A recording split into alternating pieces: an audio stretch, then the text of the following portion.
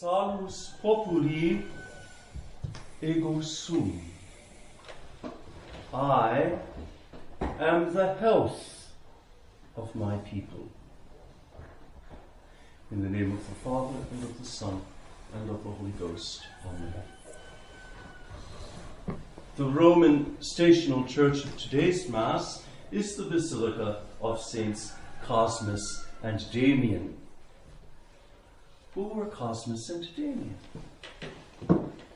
Tradition has it that they were twin brothers, martyred in the 3rd century, Arabs by race, and physicians practicing their profession without claiming payment from their patients. Hence, they were known as the moneyless or unmercenary physicians. Their knowledge of medicine was, according to tradition, perfected by their faith in Christ.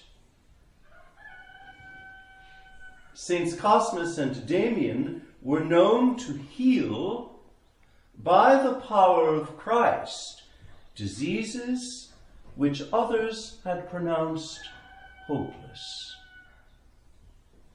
Ultimately, Cosmas and Damian gave their lives in witness to the divine physician, Christ. They were first honored in the East, and by the 6th century, they had their own basilica in Rome, where they are depicted in mosaics which can still be seen today. They are also commemorated in every celebration of the Holy Sacrifice of the Mass.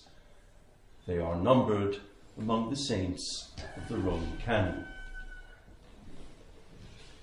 The secret of today's Mass will ask that the spotless oblation of our Lord's body and blood be for us a healing remedy for all infirmity of body and soul, and in the last agony, a consolation and protection.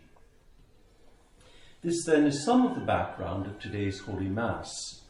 It is, to my mind, one of the most beautiful Masses of Lent. It becomes clear that the introit was chosen in reference to the healing gifts of the holy physicians Cosmas and Damian. The first word of the introit of today's Mass is salus, that is health. I am the health of my people, saith the Lord. Salus populi ego sum dicit Dominus. In whatever tribulation they shall cry to me, I will hear them, and I will be their Lord forever. The initial letters of the first 4 Latin words of today's introit, salus populi ego sum, are an acrostic forming the Latin word for hope, spes. Salus populi ego sum, spes, hope. The Holy Sacrifice opens today on a note of hope. To understand this rightly, however, we must know who is speaking. The antiphon of the introit is not drawn from any one passage of sacred scripture. Blessed Schuster said that it could be found in the 4th century Itala version of the New Testament, but I've never been able to verify Blessed Schuster's reference. It is more significant that we understand the text in line with the other great ego sum sayings of our Lord.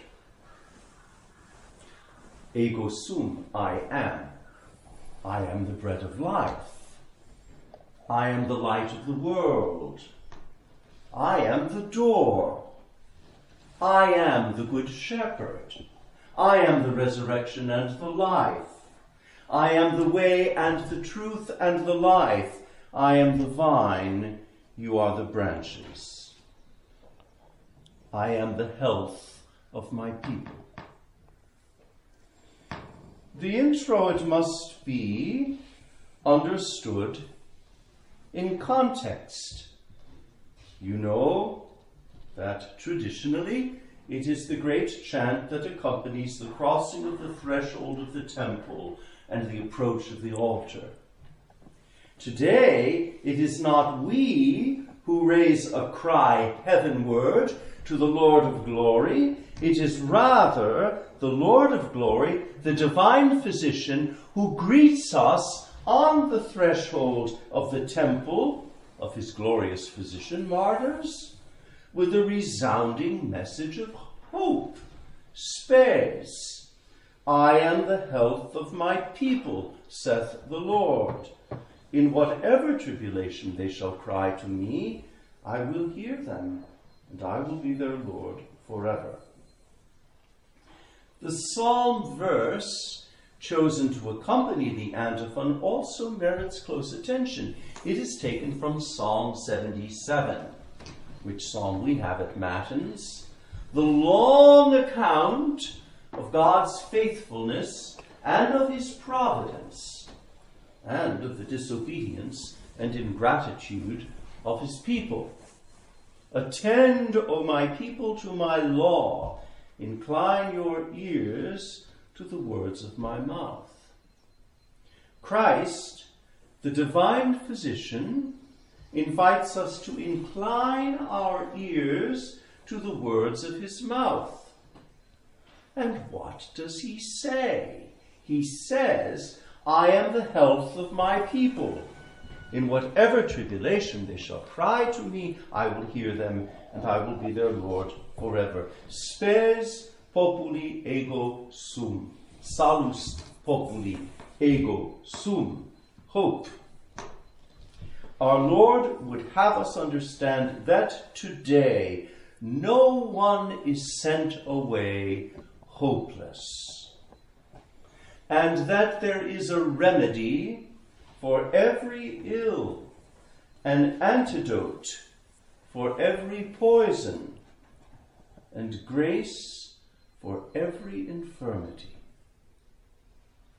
Thus, we will be able to pray at the end of this Holy Mass, in the post-communion, Tua nos Domine medicinalis operatio. May thy medical operations, O Lord, mercifully rid us of all that is perverse in us, and make us ever cleave to thy commandments. In the hands of the divine physician, and nourished by the healing remedies of his adorable body and blood, who among us can remain without hope? In the name of the Father, and of the Son, and of the Holy Ghost.